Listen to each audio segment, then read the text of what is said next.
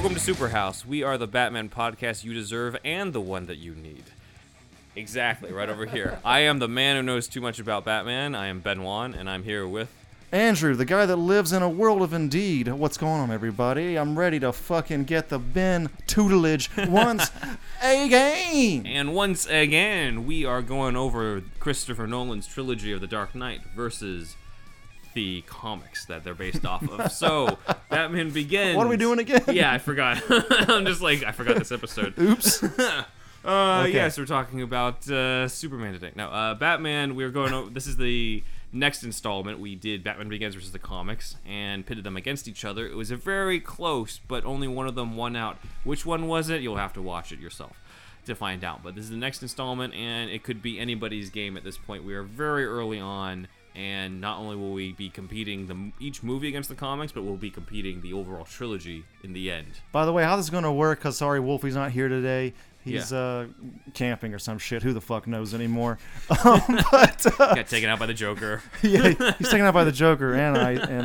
Mr. Freeze. But so if we draw, does that mean just 0 points? I'd say 0.5 points. 0.5. Okay. Each thing gets 0.5 because we both say, it's good. Okay. So I think each one earns 0.5 of a point, but not a full point because we didn't wholeheartedly agree. Okay, I got you. Got it. All right, that's how it works, everybody. Now Right. I'm in the clear now too. So. All right, so maybe you can be the scorekeeper on this one. So I got it in my heart. Okay. My phone's somewhere. I don't know. Here we go. Or maybe we just started, so it's gonna be okay. So before we begin, I just wanted to have a shout out to a lot of our social media followers who have been supporting us for a while. Simone, aka World of Mirror, who we did an interview with. Thank you very much. Also, Heroic Gateway, Best Batman Facts, and one of the greatest Batman fan artists out there, Shadowverse ENT, aka John Regan. Thank you very much. My manager at Believe Land Management, thank you very much. His representation. My representation, yes. This is called being legit, everybody. We try. And then for a lot of you guys who have been with us for a while on Instagram, Paul Gabriel, Batman.mg_blogger, Stephen Walden, Alter Bra P04 Gaming, Jose GTZ_00, and Mitch11 Soul. Thank you all very much for this, and hopefully you enjoy this episode. I'd also like to thank Big Butt 69 on Instagram for all those DMs. Oh, that's what those are for. Don't worry about that, Ben. Okay, I'll ignore them next time. So just like before with Batman Begins, I cited what the comics, the influence actually were before we went into it. Yeah. So, just like with Batman Begins, there was a lot of different comic research that went into this movie right beforehand, especially because we had a few new characters. So, obviously one of them was Mr. J himself, the Joker, and that was probably the most anticipated part of this movie was the Joker himself, and I don't think... Teed up with that card at the end, yes, there, right? Yeah, exactly. It's been teed up. Everyone knew he was going to be in the next one. Right. So, what comics did they draw off of? Unsurprisingly, Alan Moore and Brian Boland's The Killing Joke was one of them.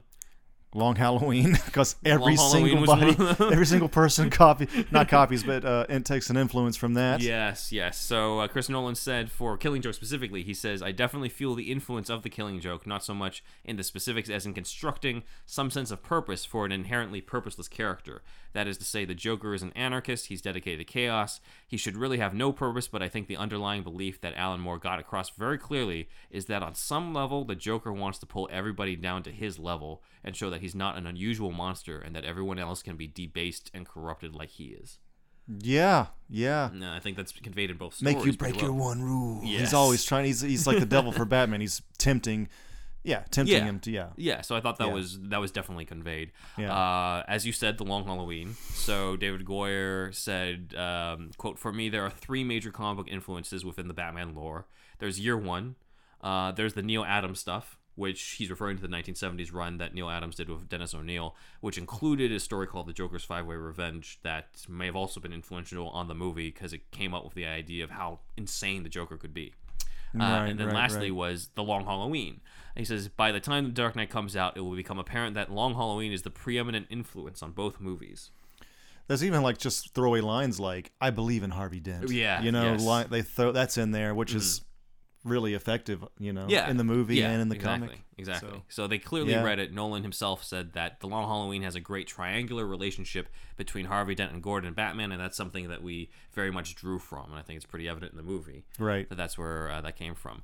Right. Heath Ledger himself did a ton of research into the Joker, specifically not just reading The Killing Joke. He was in a fucking motel Yes. making himself go fucking crazy. He said, he literally says, quote, "I sat around in a hotel room in London for about a month, locked myself away, formed a little diary, and experimented with voices. It was important to try to find a somewhat iconic voice and laugh. I ended up landing more in the realm of a psychopath, someone with very little to no conscience towards his acts." You ever heard the Tom Waits interview in the 70s? Yeah, I've seen that. You've seen Yeah, that? It's pretty possible. fucking close, man.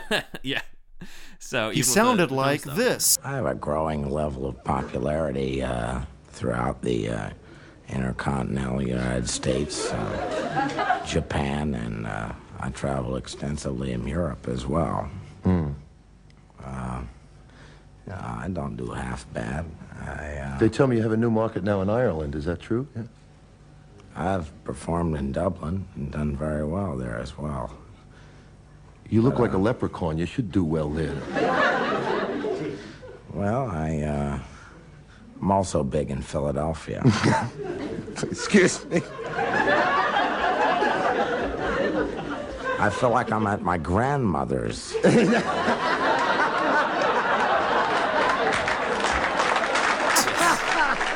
Now we're back. Put him in. All right. So one of the other ones was Grant Morrison's work with the Joker. Okay, yeah. First one being Arkham Asylum, A Serious House on Serious Earth. But an even A closer- dream that is in canon. That's what fucking Matt Morrison said. Really? It is a dream Matt that is Morrison or in Grant canon. Morrison? Grant Morrison. Okay. Grant Morrison. That's an interesting take on it. And it's certainly Yeah. drawn that way by Dave McKean. Yeah, yeah. But a more obscure one that was influential was a story in Batman 663 called The Clown at Midnight. And Grant Morrison himself brought up how he looked at Heath Ledger's Joker diary Okay. after he died. And he said, quote, he actually had a whole list. This is the list that Joker makes of things that make him laugh. The list include blind babies, doctors, accidents, really horrible stuff. Heath wrote it all down, so yeah, I can see there's a lot of Arkham and Midnight in his Joker because of the fact that so much of those things drew off of Joker's list in the Clown at Midnight story. Okay. And I there's have other- not read that one. Yeah, That sounds good. It's I'll go into it later, but there's definitely some bits in it that are directly influenced or directly referenced in the movie. Okay. So Okay. we'll get into that when we get into it. But that What about Batman 666? Did he did he like that one or what? the Damien one? Is that what it was? Yeah, Batman 666. Man, they should have had Joker because Joker is his devil. True, but You they know? had this whole thing of Damien and the devil, and that's what he wanted to go with that one. So Damien's a kid in what, The Omen too, who is Yeah. the son of the devil or whatever, Yes. or is Satan himself. Yes. So I get it. It makes it's fine. Yeah. It's fine. but those are the number of influences, and there was one more, which is the Golden Age Joker stories. So Okay. Nolan. So Ledger was doing serious homework. This is Ledger or This doing is Nolan actually. Nolan doing this. Okay. Yeah. However, he Yeah. did say this was a little bit afterwards. After they had written it out, they looked at the comics again and they said, "Wow, this is really close." So he said, "Quote: If you look at the first two appearances of the Joker ever in the Batman comics, we were quite startled to look back at those and realize how close that character is to what Heath's done and what our story is. I think it's very close to the original incarnation of the character some 65 years ago." 65 years ago at the time. Now, 80 years ago now. Since 2008. Yes. Yeah. Yeah. God damn, It's- man. It's Joker's 80th anniversary this year because he was created in 1940. Oh my god. Also, dude. how old are we now that it was... Anyway. It's 2020 at the time of this recording. Yes. So if you're watching Yeah. YouTube in 2050, I don't know what you're doing here. YouTube's going to be gone at that point. Yeah. And we might be dead. Yeah. The Joker co-creator Jerry Robinson also served as a consultant on this movie. He did. Yes. Okay. So that's another factor that brought into it. Bob Kane was a consultant on Consulted on the casting. Batman 1989 and Batman Returns, and that tradition now has been followed with Jerry Robinson on The Dark Knight. And I don't think that tradition can continue because Jerry Robinson, unfortunately, is not with us anymore, and neither is Bill He Finger. was probably like 200. How old was he? I don't know. He was old as hell, man. He created the Joker as a grown man in 1939. He was or a something. teenager. Actually, he was a teenager? He was a Oh, okay. teenager. That's Oh, how okay. he was. Yeah, that's how he was still alive. Oh, okay. Makes a little bit more sense Yeah, now. it does. Yeah. But yeah, those were definitely the influences. So to tie into this Golden Age influence on The Dark Knight, I do want to go into where does the title The Dark Knight come from? The comics, of course, bro. Of course, Easy. yes, but yes. Thank you, Andrew. But Any more specifically, brain busters, teach? specifically, I know we covered in our Shadow versus Batman. Is Batman a ripoff of the Shadow episode?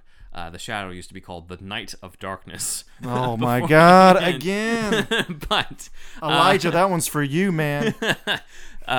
Bill Finger did call Batman the Dark Knight in Batman #1 during the first Joker story.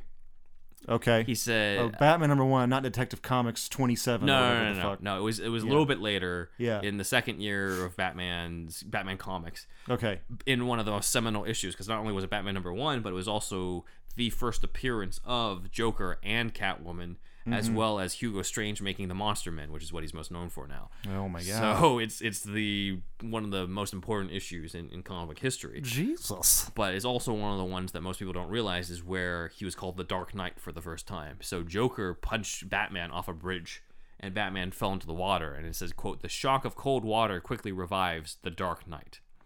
And that's... So Batman #1, there it is. Yeah, Bill Finger just slipped that in, and it's been Stole it the easily from the the shadow. Yeah. He's like, I don't have enough room for Night of Darkness in here. I know a way to abbreviate this. So that's how it started. Nolan, you're welcome. He can tell the future as well. Exactly. Yeah. Who's Nolan? Says Bob Kane. He's Don't worry about it. Don't worry about it. Yes. So Rich guy, not born yet. the opening sequence. Yeah. Then, did you see this opening sequence with I Am Legend like I did, or did you see it with the movie? I saw it with I Am Legend. Yeah, I did. Okay, yeah. Oh, so wait. You know what? No, I'm getting that confused with Dark Knight Rises with Mission because Impossible, yeah. if you're new to this podcast, I'll let you know. I lived in Japan from 06 to 09 teaching English. This movie came out in 2008, right when I was living in Japan. Mm-hmm. So I think the I Am Legend thing passed me by. Gotcha, I don't think they okay. did all that shit. Yeah, no. It was specifically for those who weren't around at the time. Nolan likes to do this thing where he puts a prologue or a little preview, a little snippet of his opening sequence.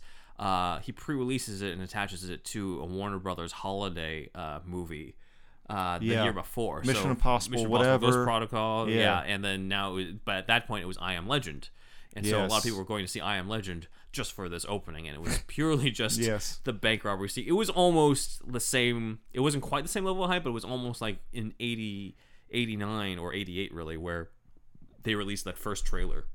Yeah. And people went to the movies, bought tickets just to see that trailer, and then walked out afterwards. So many people probably went Got to see my money's worth. I Am Legend in IMAX, probably just purely to see this.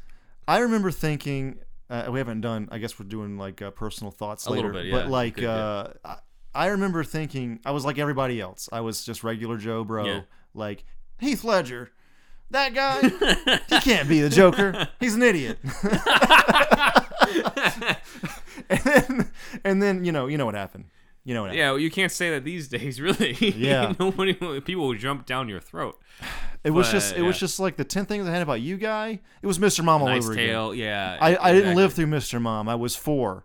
You You know what I mean? I wasn't reading Starlog magazine in '89, so I didn't know anything. Yeah. It was a surprise to everybody because he was not on anybody's lists. So I totally thought at the time one of the big rumored names that I thought was totally going to get it was Paul Bettany. Oh, Paul Bettany was Paul up Bettany for it? was up Wow. for it. Well, it turned out that I don't think they actually talked to him about it, but he was heavily rumored, and he had just been in Da Vinci Code. He had been in so much wouldn't have stuff. been bad. And Wouldn't have been bad. he seemed like the type of actor you would cast that Nolan would cast. Yeah. Into this, and he Yeah. had like the look and everything, and he had the background of playing a psychopath in Gangster #1. So Yeah. like, that's who I thought it was going to be. And then Heath Ledger was announced when I was overseas, and at the time had no access to internet until I got back home and I saw everybody was freaking out about it. Paul Bettany and Heath Ledger, A Knight's Tale. A Knight's Tale, exactly. Yeah. So Connection. Interesting. Everybody, you're welcome. Thank you. Yes. So, but one name, there was one actor who Nolan talked to about it before he went to Heath Ledger, and that was Adrian Brody. Okay, yeah, I can. Yeah, he's got a face. He's got the face. He's got a face. Yes. Although he should be the shadow, but yeah. He would be a great shadow too. Yeah. Got the note, the schnoz-ola for it. Yeah, he said, "quote I did." And I can say that. Yeah. All right. When he was asked about it, Adrian Brody said, "I did. I met Chris on that. Heath was tremendous in that, but yeah, I would have loved to have done that. It was an amazing role. Obviously." Him being a very good sport about it, because what the hell else can you say about the fact that he almost got the role that someone else has arguably became one of the most iconic versions of that. So he went on to do Predators. He went on to do Predators. I think that Brody could have, he might not have been this Joker, but he could have been a great Joker in his own way. Yeah, he could have been great. And could have been great. It'd be awesome to see him in a comic book role. I think he's underrated personally. But where has he been? He was big for a while. He's been in Wes Anderson movies, I guess. Oh, yeah, that's true. I mean, but yeah, I don't know, it's man. It's not the same. Yeah. But Heath Ledger did, as we covered in our Batman Begins deep dive, Heath Ledger had talked to Chris Nolan about the possibility of playing Batman in Batman Begins, and he turned it down because he's like, there's no way I'm going to be in a superhero movie. Oh, yeah. And then he saw Batman Begins, and Nolan went to him and was like, how about now? I thought about this. We talked about this before. I didn't think about it, but in 2008, I mean, Iron Man come out the same year, so he hadn't seen Iron Man either, more than likely. He might have never seen Iron Man, honestly. He might not have.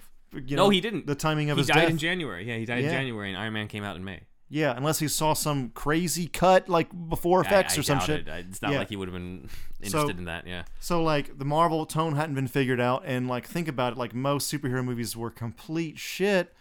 I mean, other than Batman 89 and, Batman Returns and 78 Superman and the second one. When was the second one? 81 or some shit?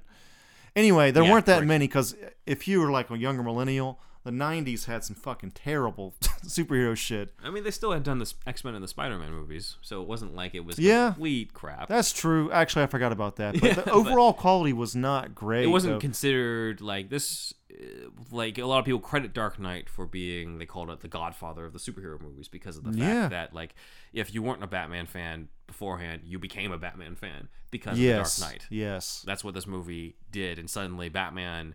Even though Batman Begins had done its part in terms of rebooting the franchise, it was really The Dark Knight, I think, that got people to be like, okay, Batman is associated with quality movies now. I mean, yeah. People like my dad that grew up with Adam West, they would say he was like, oh, this is a real movie. Yes, this is very real, pretty as real as you can get with everything, all the comic book shit going on. Yeah, exactly, and that's reflected in that opening sequence. So let's get to the actual. We're back to our scheduled program. This is what this actual program is about. Okay, so most of the Joker henchman sporting clown mask is pretty obvious that it would become part of it, but it's also been in the comics a lot, including the Clown at Midnight. I killed the limo driver, or whatever. The bus driver. I killed the bus driver. Yeah. The Clown at Midnight by Grant Morrison, as well as The Man Who Laughs, which is by Ed Brubaker and illustrated by Doug, I want to say Mankey. I've never heard his name pronounced out loud, so I'm taking a crack at that. It's a Mankey. Okay. Nope. I don't know. So that was a retelling of Batman #1.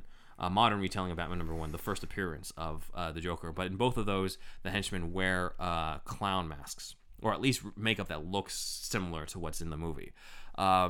They also feature the deaths of a lot of the henchmen, because everybody who's part of this heist, except for the one obvious person, is dead at the end of the sequence. Right. And they kill each other. And that's been a tradition that dates back as far as the Joker's Five-Ray Revenge, which was this 1970s story that rebooted the Joker. And it was the first time that it's sort of hypothesized that Joker's actually insane and that his MO is not something that can be predicted. And we're not just having funsies with large, keyboards or whatever the fuck. Yeah. You know in the 1940s version, Joker, sure, he had this image, but his MO was pretty generic. He stole diamonds, he wanted money and everything. It was pretty clear, he was just a common criminal. He just happened to have a gimmick. And then Right. when they lightened him up, it was like he was a prankster, and that was pretty much like there was no idea of him being insane until Dennis O'Neil and Neil Adams came up with the idea of Joker is a homicidal maniac, and a homicidal maniac you cannot predict. This was like in the 70s. In the 70s with the Joker's Five-Way Revenge. There might have been like a true crime boom going on then as well. This is when the Potentially. word serial killer came That's out. when Dirty Harry came out. Like, Yeah, it's- 70s were like the 90s, but worse. Yeah. Like lots of darkness going on, and yeah, I mean the whole serial killer thing, like Ted Bundy and all that, like people reading those books. There's no way that stuff didn't seep into Batman, crime noir pulp comic kind of thing. You Yeah. know what I mean? Yeah, exactly. So yeah. So They even have names, like the fucking Zodiac Killer or whatever, like Yeah, just yeah. like the Joker. The Like Joker, it makes yeah. perfect sense. Exactly. So, Yeah. the Joker's Five-Way Revenge is about Joker killing off his henchmen one by one because he knows that at least one of them ratted him out. So he's just like, well, I don't know which one it is, so I'm just going to kill all of them. And that was the man. story. Ah, So that was what it was. Obviously, if you've seen this movie, and if you haven't, then God, what the fuck are you doing watching this? But you know that one of the henchmen is actually the Joker himself. And the mask that he wears has the blue eyebrows, red around the eyes, a red nose, and blue frowny lips. And a lot of people have noted this before, but I'm going to bring it up here. That is the same type of mask that Cesar Romero wore in his first opening, right? in his opening Debut? Yeah, his debut as the Joker in the episode The Joker's Wild, season 1, episode 5. That was badass. Yeah. I loved that. I saw that meme like a few years after, but yeah, it was great. Really good stuff. Plus the juxtaposition of the frown, and when he takes it off, he's Right. got the smile. Right. So that's there. But that does bring me to another point. When we first see Joker, he's standing on the street just in broad daylight, and then the car Yeah. comes by, and he puts Yeah. on the mask and he goes inside. And then the only other time we see him is when he's got the mask on. When he takes it off, he's got the green hair and everything. And I'm like, Right. when did he have time to change? Like, when did he or makeup or anything? Or was he just out in broad daylight as the clown and nobody said anything? When the fan pulled up, they didn't notice that this guy looks kind of weird. Like, it's kind of Maybe weird they to already me. know he wore that paint and stuff. I don't know. I actually haven't thought about that. It was weird to me. It was something I thought about when I first saw it in I Am Legend, because I'm just Yeah. like, I know, okay, full disclosure, before I saw the prologue in I Am Legend, I had the entire sequence almost spoiled for me. I forgot how, but somebody You're just had reading shit online. I was reading stuff and Yeah. I was like, that sounds interesting, and then I watched it and I'm like, okay, so I know that's the Joker, blah blah blah. But then I'm just like, wait, why is he out on the, like, if he's on the street, then I'm just like, okay, so I'm guessing at some point he does he changes and transforms, and then he takes off the mask and he's already there. I'm like, how does that work? And then nobody was able to answer that for me. So It's movie magic, man. Don't worry about it. but that does bring us into the Joker's appearance, which will be the first thing that we sort of have our little round in terms of movies versus comics, because obviously the Joker looks very different than the traditional Joker that you see here. Yeah. So as you can see, most of the time the Joker either has neat slicked back hair or curly hair. He has a permanent white skin complexion due to his dip in the chemicals. That was smile not in Dark Knight though, right? That was not in Dark yeah, Knight, but I'm he's just a I'm just describing the Yeah. general Joker look. Yeah. And then the red lips, and he's and most of the time he is smiling, but usually it's not a permanent one. And then he's in, he's all dressed up to the nines in a purple suit. This Joker is very different. So he most notably is the scarred smile. Now, this is not the first time that we've seen a Joker with a scarred smile. The first time was actually in an Elseworlds called Batman Gotham Noir by, once again, Ed Brubaker, and drawn by Sean Phillips. And what's interesting... Brubaker's known for being a little bit on the dark side, right? Yeah. There's a character named Jack Napier, who's supposed to be Joker, of course, but his lips are sliced. And what's interesting as well is Sean Phillips, and we'll put an image up here, Sean Phillips drew the Joker, and Joker looks like, not Heath Ledger's Joker in the movie, but Heath Ledger. Okay. He actually looks like Heath Ledger. Do you think weird, there's yeah. something to, like, before this, we had just known really, 89 Joker? Yeah, right? In terms of live action? Live action. Yeah, and, Just- and Romero, but yeah. I mean, yes, and Romero, but it's such a different Most people take. discount it. Yeah. Such a different take. It's, Yeah. Mm-hmm. it's a good take, but different take. And, like, they're both older gentlemen Yeah. playing it. Well, it was like True. in his 50s or something. Yeah, they both. So There's at least a 15 to 20 year there's difference. something yeah. about, also, we know Heath Ledger at the time, by the way, younger millennials, he was like I remember a girl saying he was the hottest guy alive, imaginable. So I remember hearing that. It was big. He was big in college, and there's something really tragic and great about that. Like him, like this good-looking guy, young guy that has become so fucked up, so fucked up. It's also, I think, the only time, at least in live action so far, where the Joker actor is younger than Batman. Yeah. So yeah. Romero was older than West, Nicholson older than Keaton, Leto's actually older than Affleck. And Phoenix is definitely older than whoever they're casting as Batman, if in that continuity, if they're going to do that. That's true. He's way older. Yeah, he has to be, something about having there's something tragic about how young he is. Yeah, in this movie. That's that is definitely something that I have thought about too, in terms of who was this guy and what made him turn into what it is. And it's not really addressed, but there is something of like he's barely recognizable. Even in like the close-ups and stuff, and if you look past the scars on this thing, you can't recognize him as the same guy at all. Yeah, I mean, yes, exactly. Yeah. Ledger's Joker also bears most famously a resemblance to artist Lee Bermejo's version of the Joker. Now, a lot of people connect it to the Brian Azzarello and Lee Bermejo comic Joker. Bermejo? Is it Bear? I'm have assuming, no idea. I'm assuming. I don't know. Well, this artist, Bermejo, this artist Quesadilla drew him with a scarred smile in that comic. However, that comic was released after the movie. Okay. But he had previously drawn Joker like that in a panel in Lex Luthor Man of Steel in 2005. Oh, yeah, I've read that one. As well as did for the site Batman on Film. He did this interesting fan art where he did a Joker with a scarred smile for like his imagining of what a Nolan Joker would look like, and then he had a similar thing for Two-Face, which also looked kind of similar to the Aaron Eckhart one, except for his idea it was Denzel Washington as Harvey Dent instead. So obviously the other side had a different look, but the scarred side looked pretty similar. Right. Okay. All right. And then lastly, the only other one that kind of had a scarred smile was the Joker himself. I mean, obviously the Joker himself, but the Joker in Grant Morrison's comic, The Clown at Midnight. I haven't read that one. So Joker in a previous episode gets shot in the head. He gets shot through the face, and so there's some plastic surgery, and then when he takes it off, I don't know why a bullet through the head causes this, but he has a scarred smile in Rictus Grim. He has the cuts over here. Okay. And it also he has cuts as well, not just a muscle nerve thing. No, it's not a muscle. Cuts. It's not a muscle nerve thing. It's the cuts. Okay. It's the cuts. I gotcha. Again, I don't know how a bullet in the head causes that, but whatever.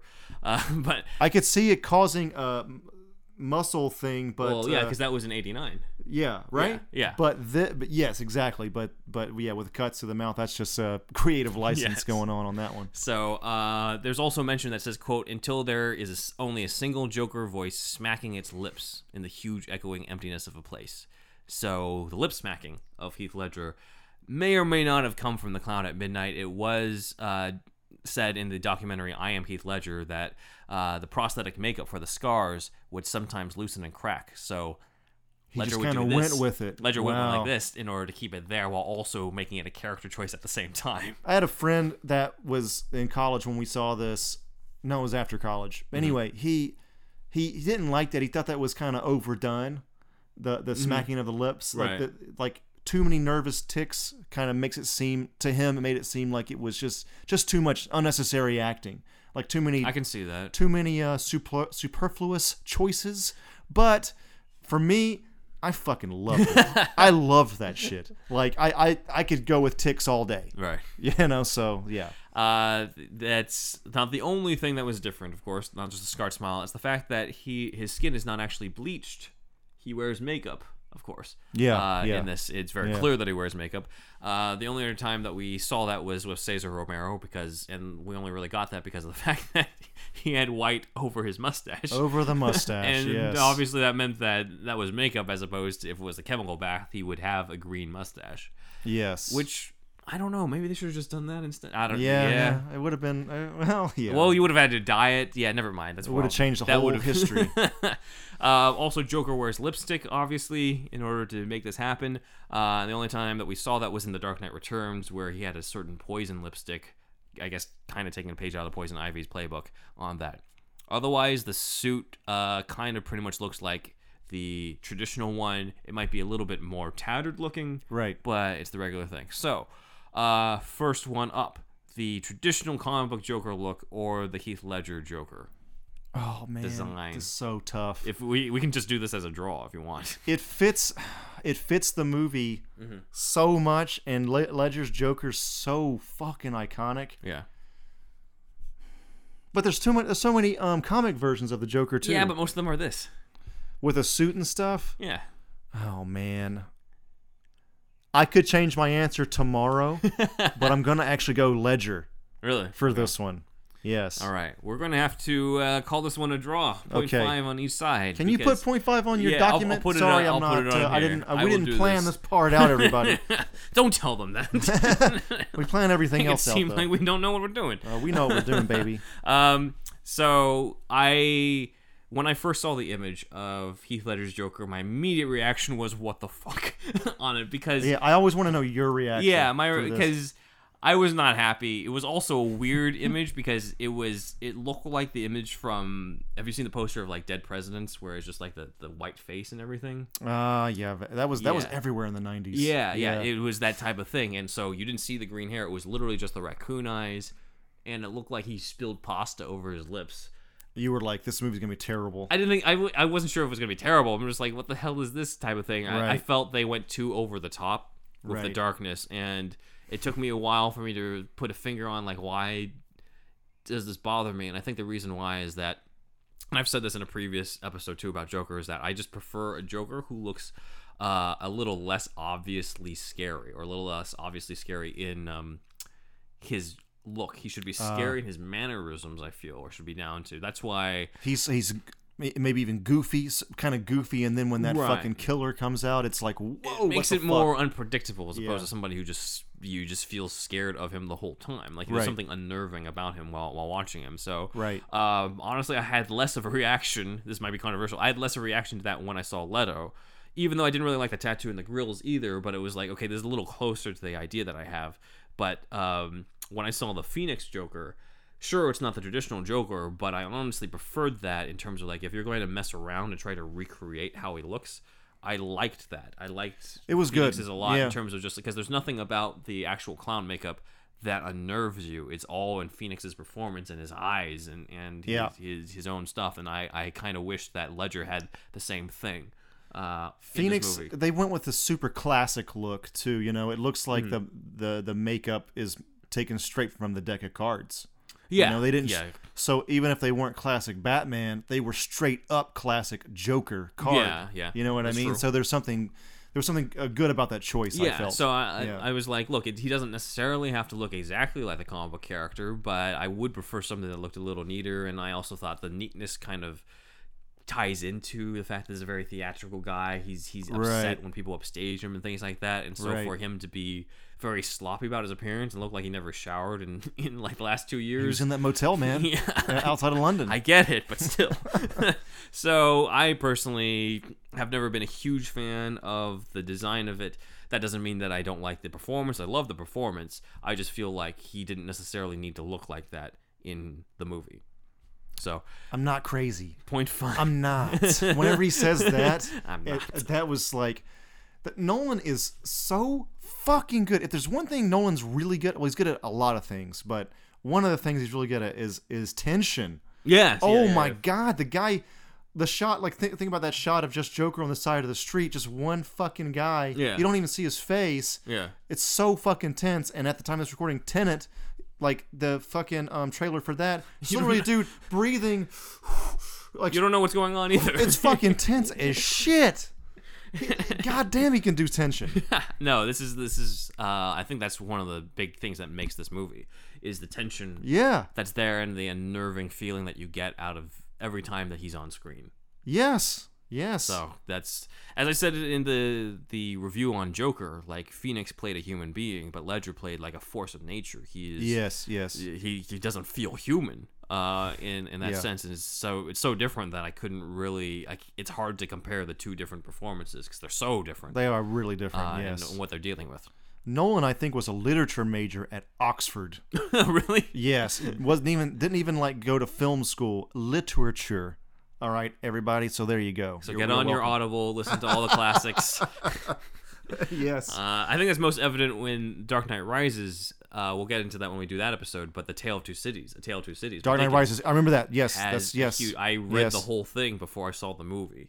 Because Nolan said it. Because Nolan said that was an influence. I could see certain connections. So we'll go into that. When we get to yeah. that. But, oh wow. There you go. But the movie that influenced the non-Batman type of movie that influenced The Dark Knight was, of course, Michael Mann's Heat. Yes. And bank robberies. Oh my god, dude! Yeah. Cops versus robber types of things. Heat featured actor William Fichtner in there, playing Van Zant, who betrays De Niro's character, which leads to a great scene where De Niro's like, "What am I doing? I'm talking to an empty telephone." Because there's a dead man at the other end of this fucking line. Right. Yes. Right. But almost as a tribute to that, William Fichtner was cast as the bank manager in the opening of this. And he's trying to kind of like be a hero too, or something like, we're different from you. What's his line again? Well, he was talking about, he's part of the mob because it's a mob bank. So yeah. he's like, criminals in this town used to stand for something. Yeah, what do you believe in? Yeah. I was just trying to set up the Joker's he's different MO, from the which mob. is no MO. Yeah, exactly. Fichtner was not the original choice for this, though. Dwight Yoakam was considered for a lot of different roles. He said, quote, there was a never-do-well cop who's one of Gary Oldman's guys, so he was either up for Wirtz, the corrupt cop who Two-Face kills, or Stevens, who was the guy who tries to beat up Joker in the interrogation room. Okay. It wasn't clear which one. He said, I couldn't really focus enough to deal with that in terms of more than one scene. So then they came back to me and said, we know you don't have time to do that one, but can you do this one instead? And it was a banker who had dealings with the Joker, and I wanted so badly to go do that banker and mess around with Heath Ledger, but I just couldn't do it. So scheduling-wise, it didn't work out, unfortunately. Yeah, I could see him. He actually doesn't he have like similar like thin face as Finchner? Probably, yeah. So maybe that was the idea, but it was a cool sequence to flip the usual bank robbery on its head and be like, here's a bank manager with a shotgun. Right, yeah. Mob bank, because it's Gotham. Everybody's corrupt. It's fucking city's turning in on itself. Exactly. Yeah. So that's the Heat influence is definitely felt there. So bank manager, one of the things I love, the best part about this sequence, in my opinion, was when he puts the grenade in the guy's mouth, and it just turns out to be gas, and he doesn't blow his head off or anything. Because it's not about violence; it's about fucking with people. Yeah. But sometimes that involves violence. Then sometimes, you don't know when. It's almost like for Joker, if you predict he's going to kill you and then he kills you, it's not funny. Yeah, exactly. Yeah. If he's unpredictable about it, that's why it's funny. Notice every single time somebody gets killed at least in the bank robbery sequence, it's when they least expect it. Right. And then when the bank manager totally thinks his head's going to get blown off, he doesn't get killed. Right. So, so then after Joker kills the bus driver, he drives the school bus out, which always kind of threw me because I was just like, here's the school bus lining up with a whole bunch of school buses and just driving out of this bank and nobody says anything about it. I would assume that he joins that line and and then he dumps it somewhere right after, but it's just too much screen time given to that. Given to that I know, part of it. I'm like, this is kind of weird. There's a huge hole in the middle of the fucking bank, but whatever. And they know it was that bus, obviously. It's just weird. Yeah. It's weird. It won't be the first time that Joker deals with school buses in this movie, as we see later on in the hospital. Yeah. But, anyways, we go to a sequence afterwards that one of the things I loved about it was the whole, like, the bat signal has that effect on criminals. This is the one that was good. That Wolfie referred to in our Begins ep, where the criminals, the guy gets scared out of a drug deal because he sees the bat signal up ahead. And then we go to a garage where Scarecrow, lo and behold, is a drug dealer. And this is where, as I said in the Begins ep, I'm just like, it was a little disappointing that Scarecrow costume is no longer the straitjacket. He's just back to the regular, he's back to just a regular, business suit. And I'm just like, you don't work at Arkham anymore. You don't need to do this. Right. But whatever. The Chechen is the Chechen mob boss in this, and he's, I think, one of the few mobster characters who were created for the Nolan series. Okay. So You got to add a little bit of spice. yeah, so to your mix. they wanted to have more than one mob boss because I guess they didn't want to just have Maroni. So the Chechen's there, but we also get to see the gang of copycats of Batman, Right. all dressed in Batman cosplay. I'm not and wearing hockey pads. Yes. Yeah. There are a bunch of Batman imitators in the comics, but it seems like the most likely influence of this was The Dark Knight Returns, where after the mutant gang sees Batman beat the shit out of their leader, they all start painting their faces instead of the mutant stuff. They paint their faces with the bat symbol and claim to be like one of him, and they use guns and stuff. And it's not until Batman arrives to basically tell them like no guns, and this is the weapon of the enemy that that they end up falling in line. No background is given to these copycats, so we don't really know. It's kind of a throwaway plot line. It really is. And I'm not really sure if it was that needed in it either, but it's an interesting idea. It's definitely a movie full of ideas. There's some stuff where I'm just like, I'm not sure if you needed it, but it's kind of cool it's there. This is also not the first attempt to bring Batman copycats into the Batman movies. If you guys checked out our Batman Returns deep dive into the previous scripts, the original Batman 2 script by Sam Hamm had a gang called the Red Berets, who were also inspired by Batman to fight crime in there. So that was a previous attempt. Batman, of course, stops the Scarecrow, as well as ties up the imitators, says he's not wearing hockey pads, and then he goes off to the bank. Famous line to talk to go talk to Gordon. And they talk about how they're going to trace the mob money through irradiated bills.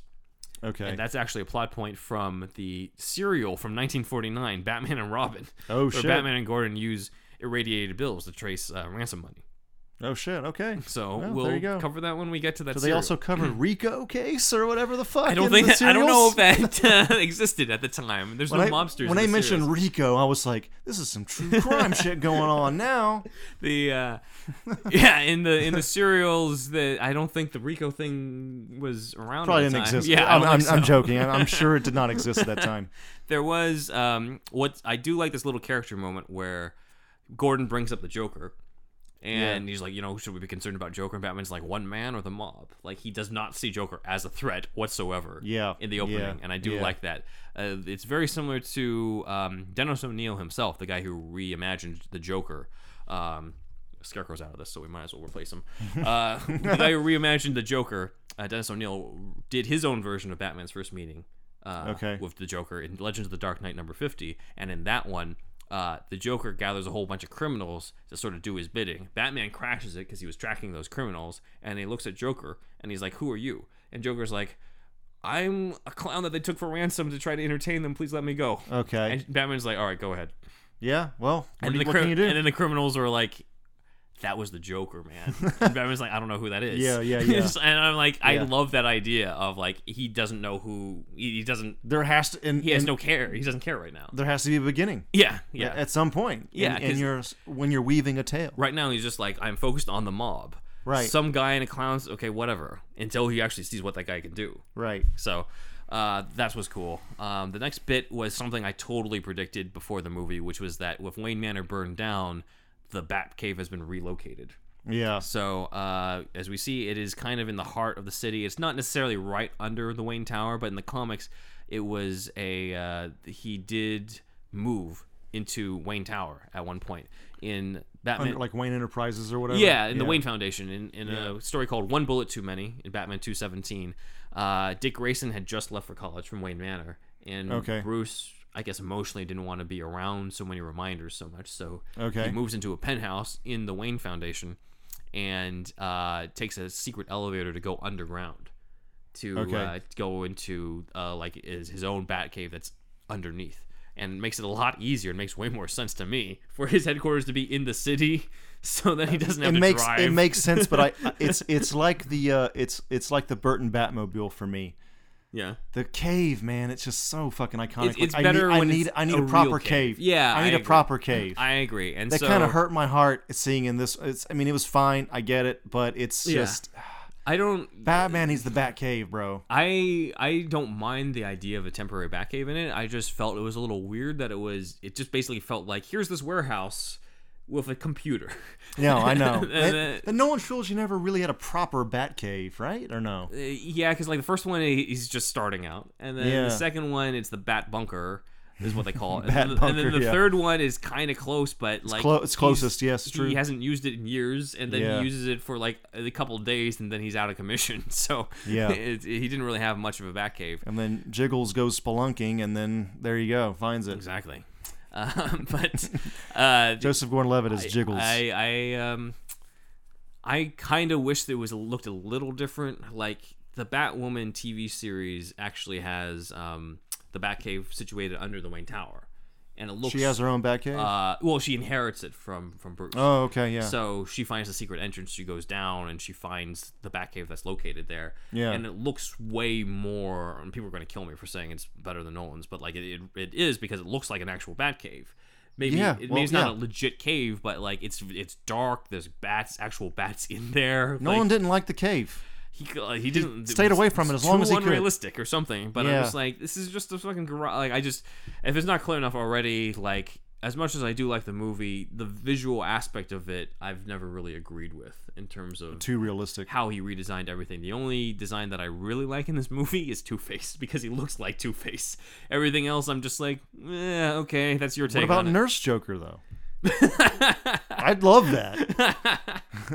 Grant Morrison was the first to make Joker cross-dress too. Yeah, actually, I was going to get into them for part 2, but yes, he did have Joker cross-dress in the original draft of the Arkham Asylum comic. Yeah, it was a Madonna. Yeah. You know, the pointy boobs. I think he does. You do see him wear high heels though, if you look closely in the in the actual comic. If you got a guy constantly putting makeup on and like something traditionally associated with that of the feminine gender, women. However, I can say this the best. I don't think it's not that big of a fucking thing to have a guy cross-dress. No. And also a guy that wants to break every rule ever. Yeah. You know what I mean? I don't know. Anyway, it's about the fact he does not care about anything. Yes, indeed. When Bruce is down there, he's obviously on the Bat computer, but he takes his shirt off at one point. You see his back is just covered in scars. And this feels like a reference to, visually, it seems similar to a famous image that Alex Ross drew of Bruce, where like his back is just I know exactly what you're talking scars. about. Yes, yeah, exactly. So that seems to be a reference to that. I think the first time that was ever mentioned, even though we didn't quite see it, was in The Brave and the Bold number 197, where Catwoman sees Bruce Wayne's back and just comments on all the scars that are there. On there, it was a tale called The Autobiography of Bruce Wayne. But I think that was the first time that was even mentioned as a possibility, or the idea that like he's been out for so long that he keeps taking damage to himself. Right. Oh yeah, it's this whole Batman is human thing. Yeah, exactly. He gets fucked up. Yeah, and that's why Alfred says the whole know your limits. Master Wayne. Yeah. So when we get back from the break, we will go into the next most important character in this, the second most important character, as you can say. Hey everybody, it's Andrew. I just wanted to tell you about our friend Israel's retro gaming shop, RetroCo. If you go to retro-ko.com, you'll be able to see all of his retro gaming goodies. If you wanted to get that Sega Saturn hidden gem from back in the day, or if you wanted to get the Famicom disk system that you never got as a kid, or any other type of retro game that you were into, or import game, please go to retroco.com. That's retro-ko.com. And if you use the Superhouse code Johnson's Ballsack, you'll be able to get a little bit of a discount at checkout. So please, once again, if you could just go to retroco.com. You can also go to facebook.com/retroco with no hyphen. That's RETROKO. You'll be able to find him on Facebook as well. If you were looking for that PlayStation import game that you never got, if you were looking for that Mega Drive game that you never got, or any other kind of retro game, any import game, it could even be European, Israel also curates bundles at RetroCo, and he'll curate that bundle just for you. So please, go check him out. If you put in the code Johnson's Ballsack at checkout, you'll receive a Superhouse discount. And we're back. Oh, yes, we're back. I'm like, wait a minute, what are we doing? Okay. What's happening? And we're back. So, we are going to go into, as I said, the second most important character in this. The first, honestly, is probably the Joker, actually. So maybe the third most important, but I said the second because he's known for the number 2. So, Harvey Dent. I want to see this hair. Is played by Aaron Eckhart in this movie. This is a Two-Face figure from Batman: Child of Dreams. It was that's cool. It has its own sort of unique take on all the different characters. Batman himself kind of looks like he's patterned after Michael Keaton. Okay. Is that a good it's good written, run? And you know what? I've never read it. Oh, wow. But I do have the toy of it, and it's written and illustrated by Kia Asamiya. It's a Asamiya. Japanese American, or maybe it's a Japanese person of some sort. Yeah. So that's what this design is based off of. So I'll put Harvey back here, but this is the figure that I had while there was speculation on who was going to get cast as Harvey Dent, and Harvey was cast way after Joker. Oh, it really? always felt like it maybe a year or so, or it felt like a long time before we found out who played Harvey Dent. So there was a lot of speculation on who it was going to be, and since Nolan had just cast Heath Ledger, everyone started being like, maybe he'll cast somebody we don't expect. Right. Maybe he'll cast like this random guy, or like Philip Seymour Hoffman. I'm just like, okay, look, just because he casts people you don't expect doesn't mean he's going to cast someone who looks completely different from what you would from anybody. Nolan had to wait till he saw Thank You for Smoking. Yeah. To really seems like it, but there were a few actors he approached first, or at least considered. One of them was Matt Damon. Matt Damon said, quote, "I couldn't, there was a scheduling thing. I never spoke to Chris Nolan. I'm a big Chris Nolan fan, but I never spoke to him." So it seemed like Nolan tried to get a meeting with him. Yeah. And it didn't work out. Yeah. But clearly they did meet later to work on Interstellar. That's true. So there was that. Yeah. The other one who was up for Harvey, who would then go on to play somebody with dual identities and rage issues, was Mark Ruffalo. Okay, yeah. Which you could see. I met for The Dark Knight for Harvey Dent, he said. But obviously he got, I would say, probably a better gig with the Avengers, considering that he got multiple movies out of that one. And as opposed to just one. Right. Aaron Eckhart did The Dark Knight, and then it was just like, I Frankenstein. Where the fuck has he been? I don't know, but it looks like... Is he like a jerk or something? Do much to his career, unfortunately. Holy shit, I haven't thought about that. Because he's still fresh in my mind from this role. Like, Bale took off, Gary Oldman took off. Ledger obviously would have took off if he was still around, but... Dude, he was still on the upward trajectory. Yeah, you know but what I mean? I'm like, what happened to Aaron Eckhart? Oh, well, he was the president in the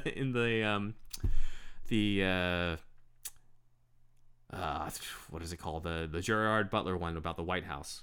Oh, he's in that shit? Yeah. He was fucking something has fallen? Olympus has fallen? Olympus has fallen, that's what it was. Because I know there was London has fallen, and then the next one is Angel has fallen with Morgan Freeman. So another Dark Knight alum. But yeah.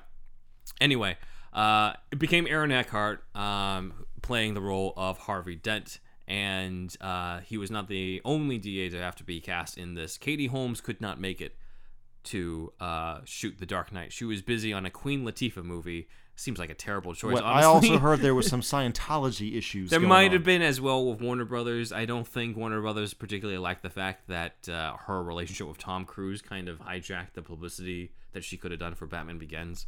But that's speculation on my part. But that happened around the same time. Yeah, there's something will happen there. Yeah, but the diplomatic answers that were given were, quote, from Katie Holmes. She said, I really enjoyed working on the first one, and I wish I could have worked with Chris Nolan again. It was a decision that I made at that time, and it was right for me at that moment, so I don't have any regrets. I think that Maggie did a wonderful job, but I really hope that I get to work with Chris again someday. Chris Nolan himself said Katie wasn't available for the role, which I wasn't very happy about, but these things happen, and I was very, very fortunate that Maggie was able to take over. Maggie Gyllenhaal was such a good recast. It's almost as good of a recast as Don Cheadle taking over for War Machine. Like, if you remember, the only guy that's ever died in the MCU was, what's his name in the first one? First War Machine guy. Oh my God. What do you mean? It's a different actor. It wasn't Don Cheadle. Terrence Howard was the original. Terrence what do you mean he died? Terrence Howard. What do you mean he died? It's a joke. It's like he's the only guy that's actually gone because everybody comes back all the time. Oh, that's true. So, I mean, I don't know. For me personally, I think it was a great choice. I really like Don Cheadle a lot more than Terrence Howard. I like Maggie Gyllenhaal, personally speaking, a lot more than Katie Holmes. I think that the character was almost written differently from one to the next one, though, because to me, Rachel was very much about like the upstanding citizen to set the example for Bruce and be his good conscience, and then this one was kind of just like the DA stuff was like secondary to her actual character, and she was just kind of there to fulfill the female role and I guess be there in the love triangle. So it's, I feel personally, even though I'm not a huge Rachel Dawes fan, but it did feel like the character was kind of shortchanged for the sake of the men in this. But I mean, it does kind of, I hate to say it, but it does kind of make sense considering that Batman's your main character and Harvey Dent is also a major character in the comics. So they kind of they combined her with Harvey's wife in the comics, Gilda, sometimes known as Grace, also sometimes known as Alice. But the Harvey having a love interest with Rachel makes sense because they work in the same office. Right. So, but that was the story of that. But Harvey might also be influenced by a different character, and this gives us into a whole other tangent because we talked about Steve Englehart in the Batman '89 deep dive. Steve Englehart was a writer in the '70s for Batman. His run introduced the Laughing Fish and brought back Hugo Strange and redesigned Deadshot into the one that we know today. He wrote a sequel to his run called Dark Detective. He considers it to be called Dark Detective 2. But it's called Dark Detective, and in it features a character named Evan Gregory, who is this idealist guy, politician running for governor. And he is a square-jawed, angular-faced blonde man who looks almost exactly like Aaron Eckhart. In there, it's insane. And his love interest is Silver St. Cloud. Was he drawn before Aaron Eckhart was even in movies? Probably. This comic was, well, not before movies. But I mean, before before Aaron Eckhart came out in movies, or did he see this actor and be like, I'm gonna base it on this guy? Englehart hasn't said that he based Evan Gregory off of Aaron Eckhart. But it's possible that Marshall Rogers, the artist who is no longer with us, did that. But this was published in 2005 to coincide with the release of Batman Begins. Because they wanted to hype up so much Batman shit at the same time. But it is interesting to see. So Evan Gregory is dating Silver St. Cloud. In the comics. So Silver St. Cloud, in the original 70s run, was Bruce's girlfriend who found out that he was Batman, and then, because of his double life, turned him down and rejected him and left him. Just like Rachel Dawes in Batman Begins. So you see where this is going here. Englehart claims that The Dark Knight is partially based off of Dark Detective. And as somebody who's read through the run several times, I can say that there is a similarity to that love triangle in terms of the archetypes involved. However, this could also be a case where Nolan didn't read any of Dark Detective at all and came up with that himself because Harvey Dent being an idealistic crusading politician is something that's already part of his character in the comics anyway. The fact that he cast Aaron Eckhart could have had nothing to do with trying to make him look like Evan Gregory. And doing a love triangle thing with Rachel just seems natural since they're both in the DA's office. Coincidences happen naturally. You know, it doesn't necessarily mean anything. So I'm sorry, Englehart, and we'll get further on because I have a lot more to say about this. But for right now, we're just going to stick to the characters who are introduced in the sequence in the courtroom. Rare things happen all the time, Ben. Yeah, I know. So in the courtroom, Harvey decides to flip for it with Rachel, and that's when we're introduced to the coin. The lucky silver dollar that he has. That, of course, turns into the famous Two-Face coin. Now, this has big background in the comics, and that leads us into our next competition thing.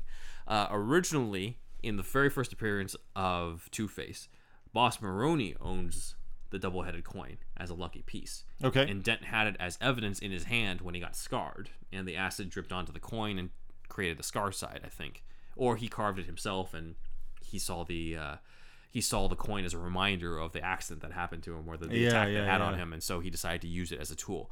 Later on, there was in 1989, there was a Sunday comic strip by William Messner Loebs, who was the writer, who came up with the idea that Bruce Wayne and Harvey Dent were friends.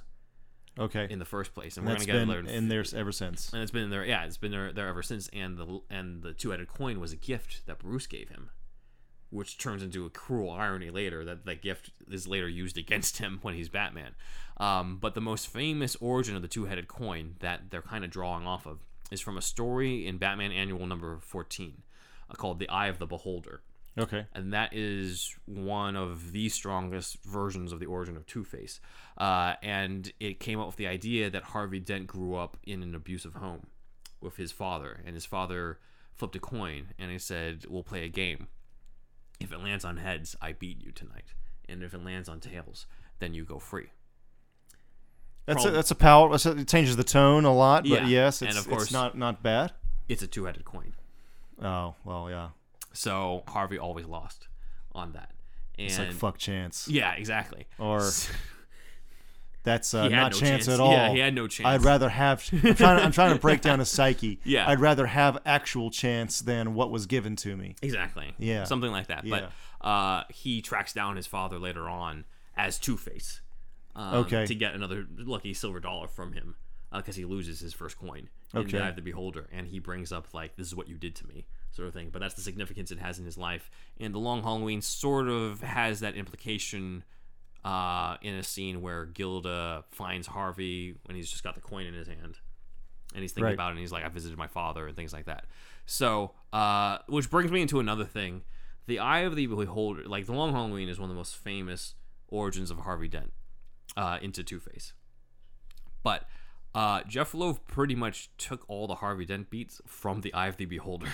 The Eye of the Okay. Beholder is the original. The Eye of the Beholder is the shadow to the Long Halloween's Batman. Gotcha. In this case, Eye of the Beholder is a Batman run. it is a Batman run. Yeah. It is a one story. It's a very long story, but it's one story, and it delves way deeper into Harvey Dent's character than The Long Halloween ever does. Okay. And there's different beats in there that are directly drawn into The Long Halloween. Completely different writer, completely different artist, but moments like Gordon saying he does that, or the rooftop meeting of Batman, Gordon, and Dent is in there. Yeah. Certain characters, like Harvey's assistant Fields, is in there, and I'll get further and further as we go along with that. But to me, a lot of the Long Halloween, in terms of a Harvey Dent story, it's a little overrated when it comes to Harvey Dent stuff, because Harvey's main role in that consists of a lot of dialogue that play on the two puns, and you don't really get to see the psychological transformation as much as you would think. Whereas in The Eye of the Beholder, you do. Okay. So, anyway, there's a long tangent to say there are many origins to the coin, but the one that is the most famous is the abusive father, and the fact that he used that to beat him when he was younger. So it's either that versus in the movie, it's just Harvey's lucky coin. Which one do you prefer? Oh, definitely not the movie one. That was easy. Yeah, I prefer the comics too because it's such a rich backstory, and it's also like you kind of have to have Harvey in a fucked up childhood in order to buy the idea that this guy would change like that. Right. You know, he can't just be completely healthy and then suddenly his face gets scarred and he's like, all right, fuck this. I'm done, because like it doesn't make any sense. It's also like being a guy that works for is he the DA? He is the DA, right? Yeah. Like somebody that seeks justice. Mm-hmm. Yeah. I mean, yes. I don't know if do you think that whole thing would have fit in Dark Knight? I guess it's dark It enough. could have if Batman, like if they did it like in The Eye of the Beholder, when Batman confronts Gordon and he's like, you know, there's something about Harvey you should know, and like this is his background and everything, and we didn't know about it, and it was swept under the rug so that he could become DA. All of those things, like it would psychologically make more sense. There's some things that make him where he couldn't pass a background check. Let's put it that way. So that's one of the things that I think is missing from the Harvey Dent tale. But I do think Aaron Eckhart does a good job with the role, and I do think he's a strong crusading protagonist in this. His overall like a temperament is something that you would.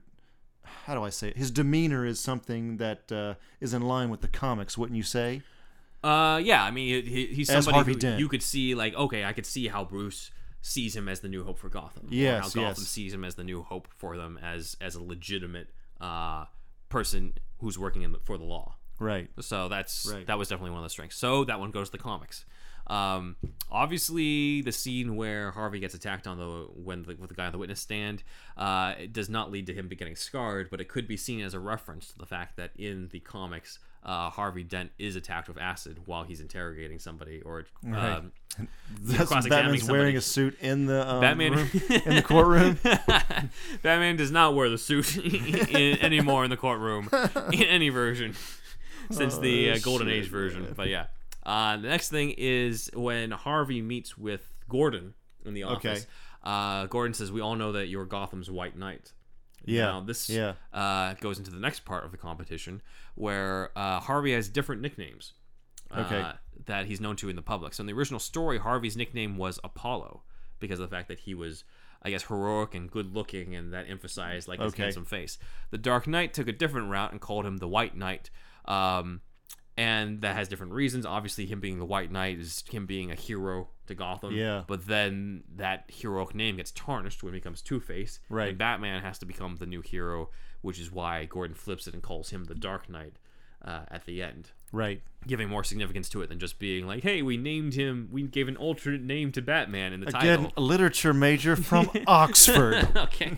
So, and Goyer. So Harvey as the White Knight is an upstanding citizen trying to enforce the law, but ends up sinking into immorality, while Batman is a vigilante who breaks the law, but ends up being a hero who upholds his moral code, more or less. They're the the hero on the surface who's not a hero, also Yeah. right? I mean, Yeah. this is simpler than what you're saying, but then the Basically- guy actually behind the scenes that is the real hero, but what somebody needs, that whole spiel at the end. That's so. When that was being said, I was like, "Fuck! Am I watching the best movie ever in my life? This is the best movie I've ever seen in my life, I think, guys."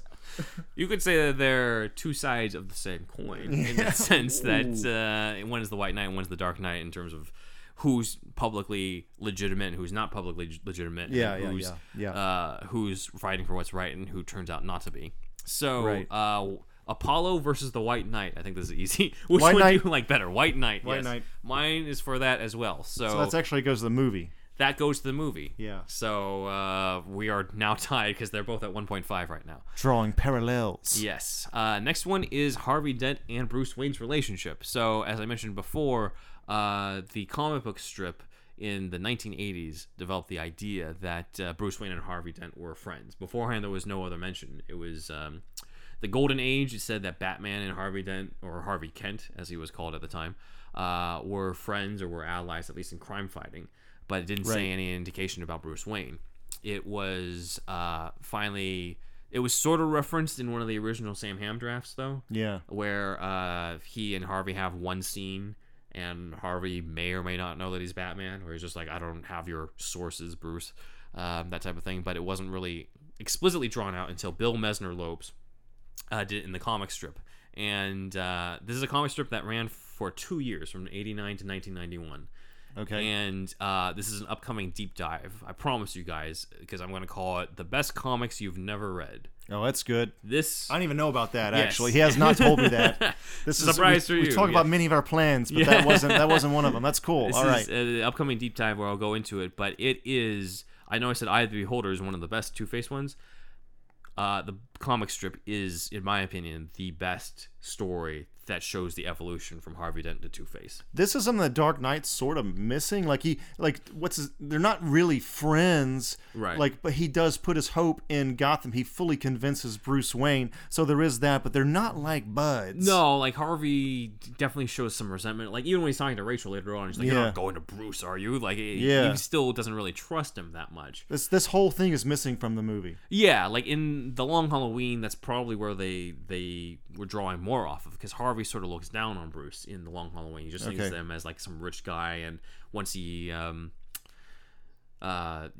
the beginning where he's found beaten at the wedding. And he's just like, you rich people go back to whatever the hell it is you do. Like he clearly doesn't have that relationship. In the Long Halloween, he has more of a friendship with Gordon than he does with Batman, or with Bruce Wayne, I mean. Right. Yeah. So, but in the comic strip, we saw that friendship, then that definitely got carried over in the animated series. But we've never really seen it in any live action take because that wasn't there. I was hoping it would be part of Gotham, but they cast somebody who was a good decade older than David Mazouz and never had a scene with him. Right. And then we definitely didn't see it in Batman 89 or Batman Forever, and not this one. And hopefully it's going to be in Matt Reeves, please. Yeah. Well, maybe in the second one. Well, maybe it's being set up and we don't know. Maybe it's being set up and we just they just haven't cast him yet, but we'll see. Yeah. But what do you prefer, Bruce and Harvey as friends? Or as not friends, I guess. As you could friends, say. For sure. Friends for sure. We tied on this, right? Yeah. Yeah. So we got comics for this one. Yeah. That one goes to comics. So right now, I mean, it's gonna, anytime you have a fallout, that's the epitome of drama. Right. You know? Yeah. Because like in all versions, Batman is an ally to Harvey. Well, except for one that comes to mind, but in most versions he is an ally. They are allies together. The only version where they're definitely not is in actually Beware the Batman. Okay. Beware the Batman. Harvey Dent's a jerk in that one. I'm not a fan of what they took do with license with that. They took one, some and I'm like, I get what you're doing, but like it just makes me hate Harvey before he's even Two-Face. Right. So right. This later on, so yeah, Bruce obviously meets with Harvey at the restaurant. They have that whole back and forth, and then later on, we have the whole meeting with the Joker and the mob and how Lau's going off for the money. This is not really a comic book thing, but one thing I do think is interesting is how Ledger plays the Joker at the meeting, where sure he comes in with that entrance, kills the guy with the pencil, but there's almost like this sense of he's not confident yet in how he plays it. It's like he hasn't, even though he robbed the bank, I guess he lost all of his henchmen there too. Yeah. Like it felt like he was alone. He was just a lone gunman. Yeah. Really, like I don't know why I thought that, but it's like just no henchman version of Joker at that point. Yeah, it could be that as well as just like he's just still starting out. Yeah. So he's just like, oh, like okay, I've talked to you, like the pauses and things like that. I don't know if that was deliberately what they were trying to go for, but that's what I got out of it. I'm just like, I've never seen a Joker who doesn't have his confidence yet. Yeah. Until the Joaquin one, obviously. He's able to fucking waltz into a room of fucking hardened ass criminals, and completely own it because obviously he's the craziest in the room, and he's got the control with the suicide bomb vest. So I thought that was so good, man. Yeah. That was done well. That was done. Yeah. And what do you say about Lau on the TV? He's like television. Yeah, television over He'll there. Squeal. Yeah, he'll squeal. I know the squealers, and Batman's got no jurisdiction. Yeah, and he knew it, and that was before he even. This before they even meet. Because they're kindred spirits in a certain way, right? Yeah, you could say that. Yeah. So this does lead to the rooftop meeting between Dent, Gordon, and Batman. Which probably was likely taken from The Long Halloween, but The Long Halloween took it from Eye of the Beholder, and Eye of the Beholder took that from the Sunday comic strips. Question. Oh, really? Yeah. So Eye of the Beholder comes out when? What's the published date on that one? 90. Hold on a it's second. In the 90s. Yeah. And Long Halloween was when? 96. 96. So it's basically early 90s to mid 90s. Yeah. They're not too far apart from each other. Yeah. No. Eye of the Beholder was. Hold on a second. It says 2011, man. No. That was another thing. Oh, another one. Confusing things. Tony and Daniel did another thing called Eye of the Beholder that had nothing to do with Two-Face. Get your own name, man. Batman Annual 1990. Okay, so 1989 was the Sunday comic strips that had a rooftop meeting with Gordon, Batman, and Harvey Dent. That was the first time for that. That was the first time, and Harvey was totally against Batman being there because just to sum it up, Harvey's arc originally is hating Batman and going against him, and then gradually becoming allies with him. Okay, gotcha. Yeah. So he objects to this, and Batman and Gordon don't care, type of thing. And then Eye of the Beholder presented them being a little bit more in sync with each other. Yeah. And then Long Halloween did their own take on it, but the image of the three of them up there definitely started with the comic strips. Okay. So then from 89, then 90, and then 96. 90, and then 96 with the Long Halloween, yeah. And then everybody else copied it from that. Yeah. Well, probably because of Long Halloween more than the other stuff. It's a good idea. And then, of course, when Batman disappears on Dent, Gordon says he does that, which is also in the Long Halloween. However, Batman does the same thing in Eye of the Beholder in a different scene, and Gordon says to the other person at the scene, he does that. So, I'm pretty sure that was taken from Eye of the Beholder. Yeah, for sure. Next, we go into Joker is supposedly killed as he's presented to Michael J. White, but of course that turns out not to be the case. Yeah. And he starts asking, "Do you want to know how I got these scars?" This and is one of the best parts. Leads to the origin. That leads to the fact that this Joker tells multiple different stories about his origins. Right. So in this one, it's about his abusive past, and that kind of ties into versions where Joker may have had an abusive past. At the time, Paul Dini and Bruce Timm's Mad Love, he was talking about how his father used to beat him all the time. Right. To Harley, and then Harley later on finds out from Batman that he keeps switching details of the same story to different people.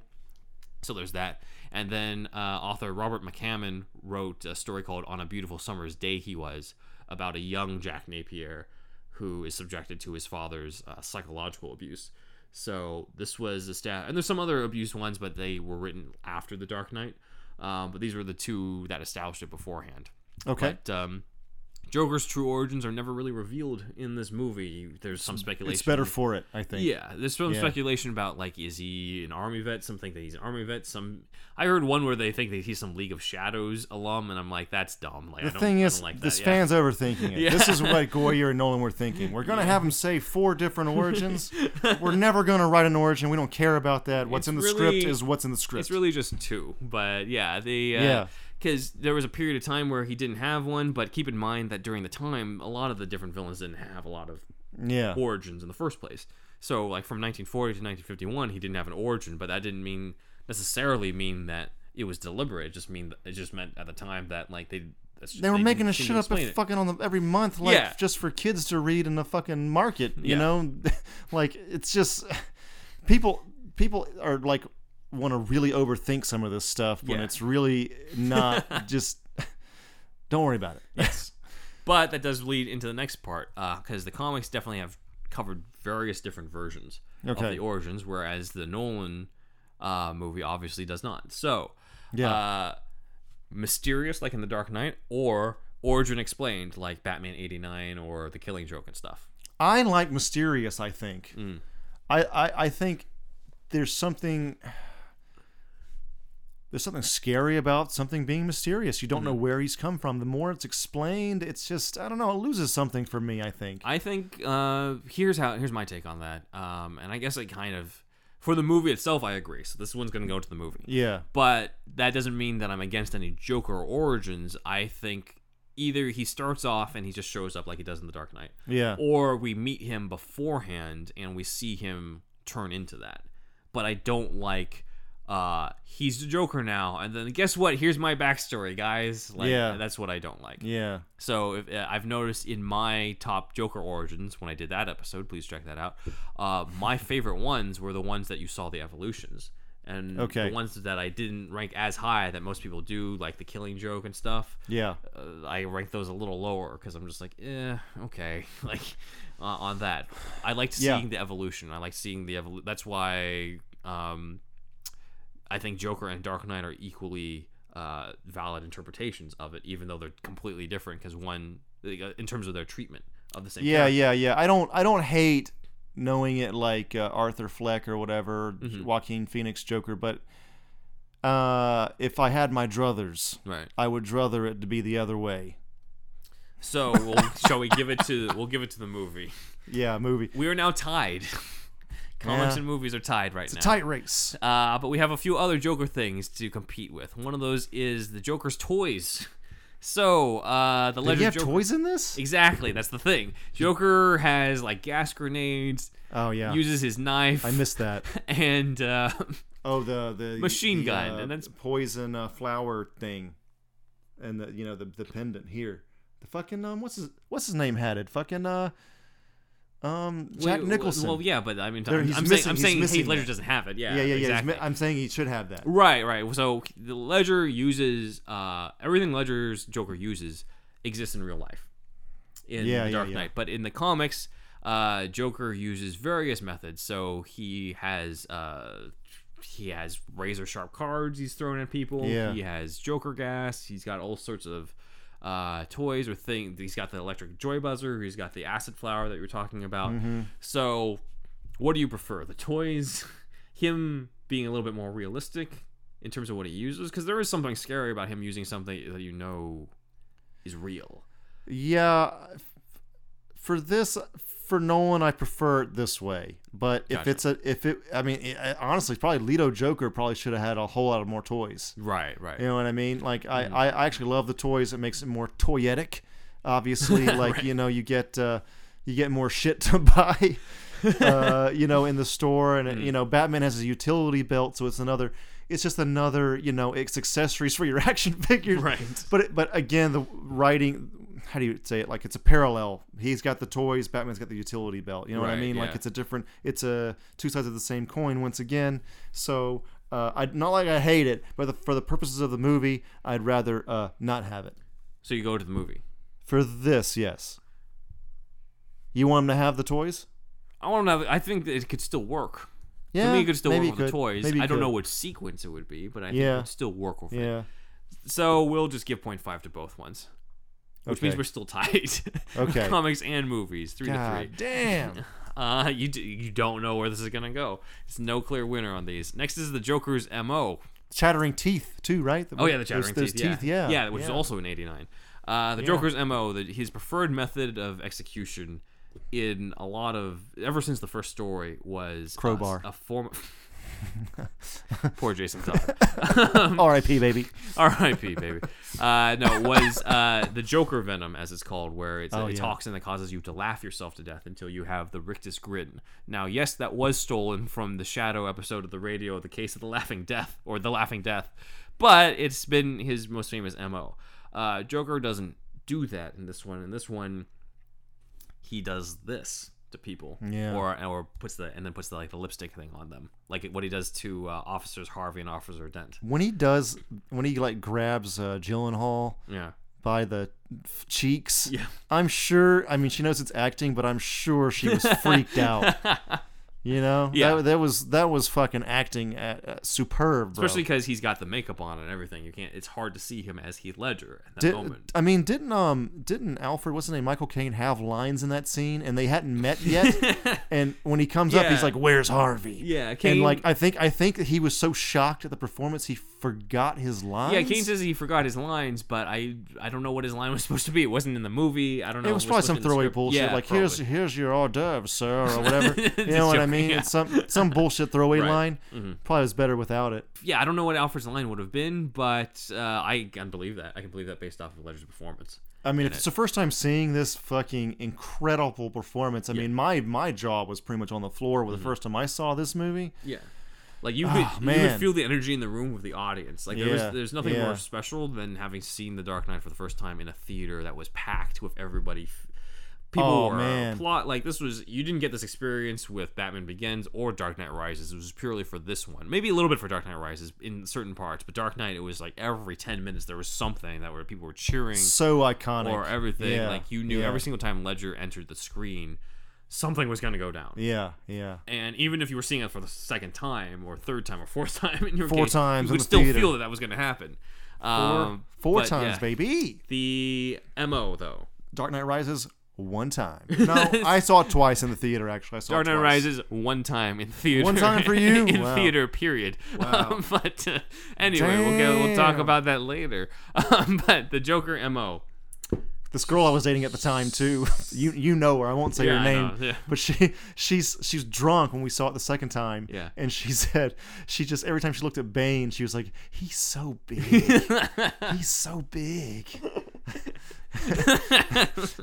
Awesome. Yes, he's been working out like a motherfucker. Tom Hardy. It's Tom Yeah. Hardy. He's known to get big. All right. Anyway, keep going. It is weird that the Sony Spider-Verse seems to be the refugee camp for former Batman actors with Tom Hardy, Leto, and Michael Keaton. It is very true. So, Very true.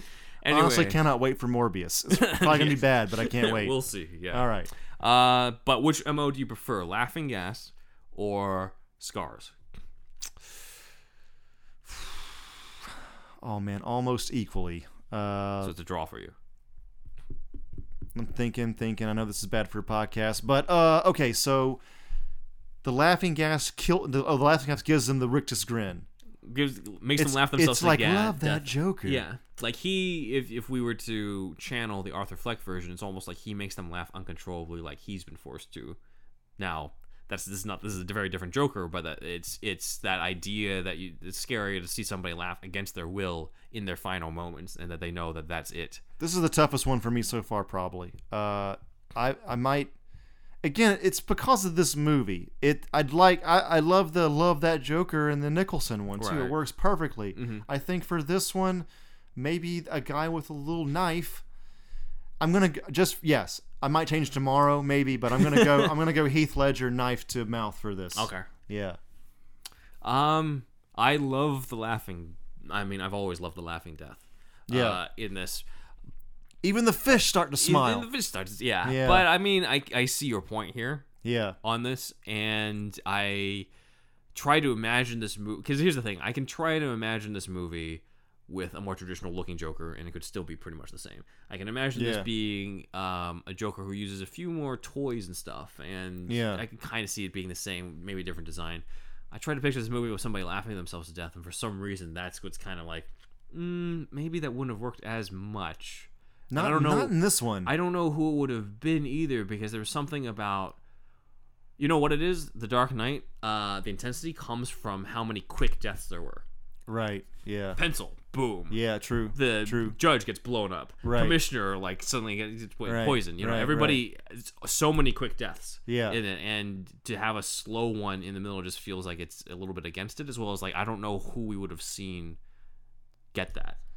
I mean, also, it even works on the psychological level, too, where you have a guy that's taken a knife to his own mouth. Yeah. And if he wants, just like with the gas, make somebody like him just for fun, he makes somebody just like him just for fun by cutting their mouth. Now I'm always smiling. Yeah. So I mean, even on that level, it 100% works. Yeah. So I'm going to go with movie on this one. Wow. So unbelievable. Now comics is Did I change you just now? I think you might have, because I'm just like, okay. Yeah. So comics 3, movie 4 now. Next though is something that we've been meaning to talk about for a while, which is bat suits. I'm trying not to look at your notes, but I see it every now and again.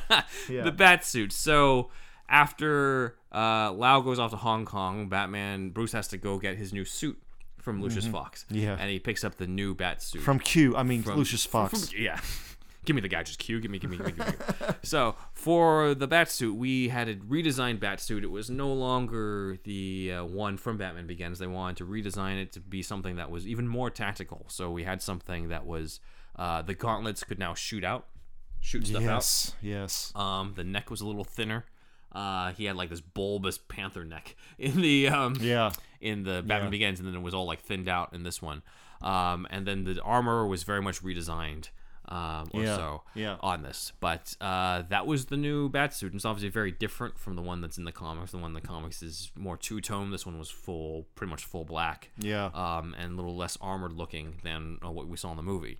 But what are your opinions on the Dark Knight Batsuit? It's pretty good. I mean, I don't hate it. I mean, there is something. It's the whole environment of the movie. So it's like you got an ultra realistic tone. So a guy with a tactical suit with bat ears and a cape sort of makes sense.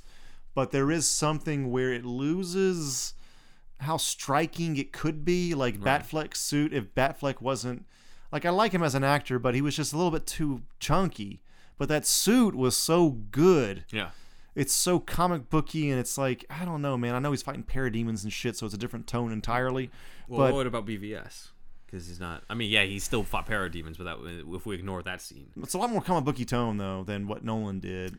You know what I mean? True, but I mean, I try to picture the Batfleck suit in The Dark Knight, and I probably would arguably love it even more, honestly. Yeah, that's true. You're kind of butting up comic book sensibility with reality, which I like. I like that too. I think that's perfectly acceptable. Yeah, maybe that should what happened. Yeah, I mean, it loses something being so realistic. It does. If I picture The Dark Knight, but it's the Batfleck suit, and the Phoenix Joker design it's pretty much the same movie. We don't really lose much other than maybe the scar thing would have to be changed and not make much sense if he's not scarred.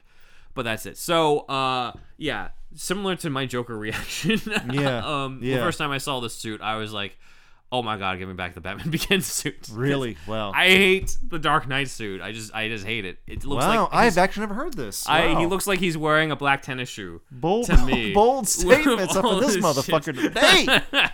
He has a bobblehead because the neck is so thin. Everything is segmented, so he looks like he's wearing a tennis shoe. And I'm like, this is even worse than before, where I thought like they could have.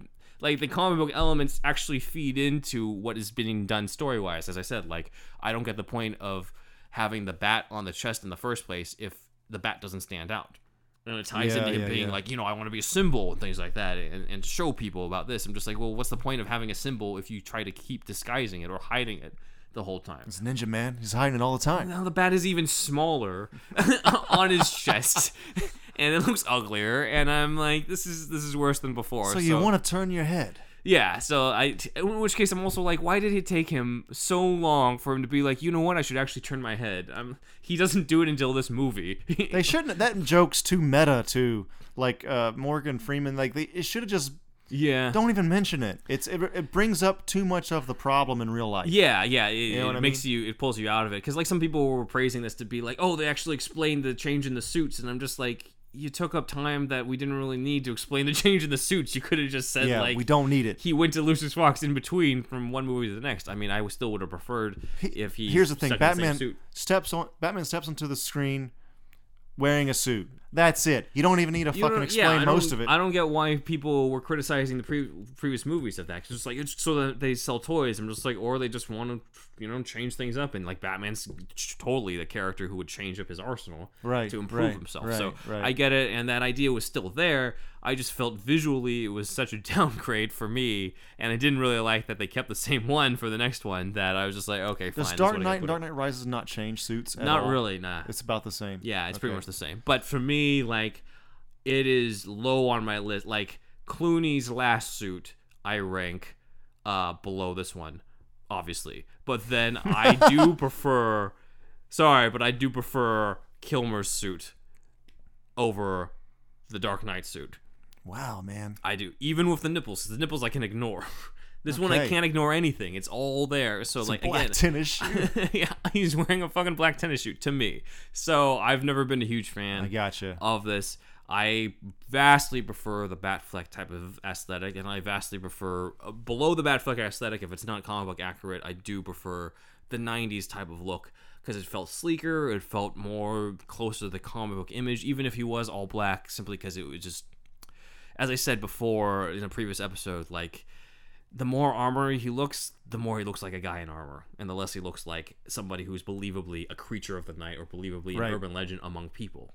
Because if you see like the fucking segmentation and shit on him, then you just know like, okay, this is a guy in a suit, as opposed to you don't see it or it doesn't look like he's wearing it that obviously, and you shoot him and nothing happens, then that's fucking freaky to people or the criminal lot. So that is I think it's obvious where I stand in terms of comics versus movie. Yeah. So comics for me, and for you. That's definite comics. Comics, okay. So, but you know what? I this is something that I've become a lot more familiar with comics and Batman fandom since these movies too, and I've graduated. And at the time, I think I kind of liked it. Although I'm not sure if I ever really loved the cowl a whole bunch. But I did. I think there was a time where I accepted this suit. Like I liked it. I liked it okay. But I don't know. I guess just becoming more familiar with the comics over the years, and finally seeing like a comic accurate Batfleck suit, like that I guess turned my opinion on everything. Right. Yeah. I do think though that does segue us into Matt Reeves' the Batman suit, because at this time of this recording, we have finally gotten to see it. Oh man, here we go. We might make this. I'm gonna cut this out, make it its own video too, for more YouTube shit. Yeah. Okay, so the Batman Batsuit, the Battinson suit, has premiered, and we finally got to look not just in costume sets, but in surprise paparazzi pictures that we tried to avoid, but it just blew up all over the fucking internet, as well as trades that it was everywhere, that you could not avoid it unless you just happened to not have any access to internet at the time. So, I guess I'll start on this. Go ahead. I want to hear certain this. things that I like. Okay, one thing that I like is the tie-in to the 39 comics. Anything about a young Batman where the costume kind of looks like the original Bill Finger design, I'm supportive of, because I've always wanted to see that one brought to life. As What if like you wore a domino mask that Bob Kane's designed? then I would be like, fuck this movie. But in this one, well, that might be fun if like he's drawing like designs of what it could be, but then he's just like, that's not even a fucking bat. He just throws it off like it's stupid. That would take you out of the movie, but it'd be funny as hell. Yeah. No, but I like I like that there's that tie-in with the insignia on it. However, to me, it's one of those things where it's like, if you're gonna take one thing, just give me all of it. Give me the ears that are like this. Give me some form of the purple gloves. I agree. Make it a modernized version of the 39 suit. Don't just like pick and choose, because when you start pick and choosing, then it just makes me miss the original version of where that's supposed to come from. Yeah. So that's what I like. The honestly, the best part of the costume test was seeing the Battinson jaw. I was like, yeah, that is a hell of a jawline, my friend. Yeah, that's probably the best Batman jaw we've seen. Yeah, I think it's probably part of the casting, honestly. Yeah, like Affleck certainly had the chin, but he's definitely got this like the angular part of it that I don't think we've seen of anybody else. Like Keaton, Kilmer, Clooney. Well, Clooney kind of has a good one, but it's not quite the same. Yeah. But yeah, he definitely has that cowl. There looks like there's some stitching on it, so there's kind of a homemade effect to it. But it's weird to me. This is where I start going to negatives. It's weird to me that there's like a mix of homemade with high tech at the same time. Yeah. I'd prefer you go all the way with homemade if you want to do homemade. Like, have the balls to do that. If people keep bringing up that Spider-Man suit too, that was all black. Oh, in Far From Home. Yeah. Like there's some. Again, this is fan rumors at this point, the point of this recording, and they say that he's going to do something similar to that in this movie. Potentially. I don't know where they're getting There's this a lot of fucking people info. saying like this is the prototype suit, and I'm just like, oh, if this is the prototype suit, then give me the 39 design or something like Right. that. But as I've said earlier, like I despise bat armor or something that looks so obviously armored. I kind of excuse it more in the Arkham games because just the overall, like from a distance, it still looks traditional. But when it's looks so obviously armored up, it loses the effect of like this demon coming after you, and it looks more like, oh, that's just a guy in a suit that he bought, right, type of thing. And we've seen more zoomed out images of a stunt suit, it looks like, on the Batcycle, and I wish that they had a full body image of the original Batsuit so we would know what stuff is, you know, specific to that stunt suit and what stuff is actually part of the real stunt Batsuit. Suit too. The cowl looks like a very hard, like it's a helmet under there. It's a stunt cowl. Yeah, it looks different than what Pattinson was wearing. Yeah, but the one thing that brought up was that definitely has lenses in it, which could be interesting.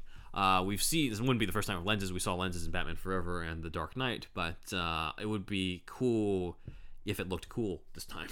If you know, like especially if it's I'd be cool if it's just the helmet and it's just like the lights reflect off of the lenses when he's in the helmet. I mean, is it also kind of like does the lenses come on just because he's riding a bat bike? You know, is it kind of like a protection thing? Mm-hmm. Like I don't know. Again, my favorite take on the lenses is, funny enough, Batwoman, because they made it look like it was less about the mask and more about what was underneath the mask. So it almost looked like she was wearing white contacts, but that looked a little closer to what would be in the comics because of the fact that you could actually be expressive of it. You could do the thing like in the animated series where he plops down right in the intro in front of the in front of the criminals on the rooftop, and then his eyes narrow. You could do that. Yeah.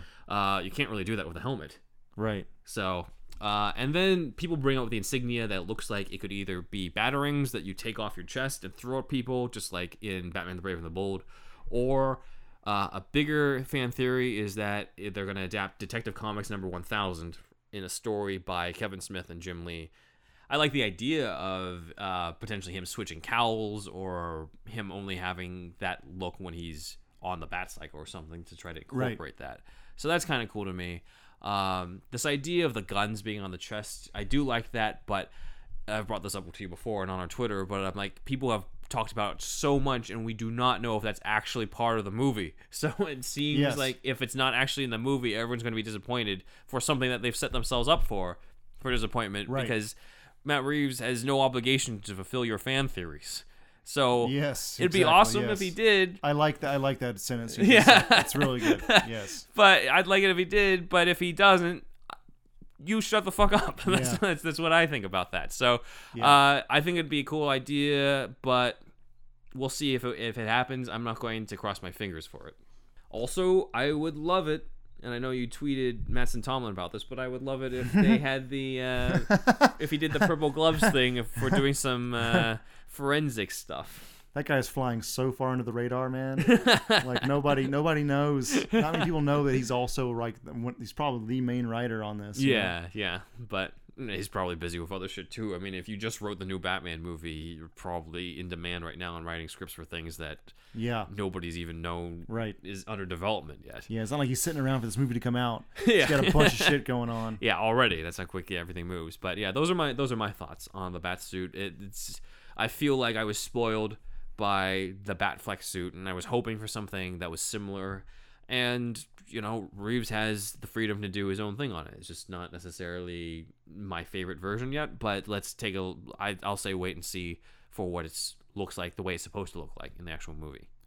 Yeah, it's almost as if the internet has already decided those are the guns by Joe Chill, and this is definitely a prototype suit. Yeah, we don't know that either. There's no fucking proof of that at all. There were so many fan theories about the Batman Begins suit is the prototype, and the combat accurate bat suit is going to come in the next movie, and the Dark Knight happens. They're like, no, that's another prototype. The comic book accurate bat suit will come again. Or remember when the Jared Leto image of the Joker came out when he was like this, and they're just like, no, the tattoos can't be there. It's Photoshop. It's to commemorate the anniversary of the Joker. Or the Jason Todd theory or whatever. Or the Jason Todd theory too. Yeah. Which would have been kind of cool, but would have been cooler than the movie. But still, it's again, directors are not under any obligation to fulfill your fan theories. More than likely, you thinking that this is a prototype suit is wishful thinking. Yeah, I was going to say the same thing. More thing. than likely. Mm-hmm. I do wish some parts of the suit were changed, and the only credit that you can have to say that this is a prototype suit is just like the stitching on the cowl, because it gives the sense of it being homemade. As well as the fact this is set in his early days. Yeah, so presumably he will have go through costume changes just like every other superhero does. Yeah. So, I don't love the suit. I don't hate it. I'm somewhere in between. Yeah. I do like the back collar. I think it's kind of cool. It seems like it's easy to grab for villains. But yeah. But other than that, I like it. And the bat bike though, that seems a bit uninspired. Also, it's just like it's not. Again, we don't know the tone of this film right now, but it's just. You've gone comic booky enough, but it could be a little more, fucking lean into a little more, man. Yeah, but I don't know. Whatever. Yeah. And I agree with you about the armor. It's a little too much, and the shoulders are too big. He's wearing hockey pads. Yeah, he is wearing hockey pads. There's already a meme about that. There's that, and as well as the forearm. I'm like, what is with that? He's got huge forearms with these dart things. I'm like, okay. Yeah. What's the purpose of that?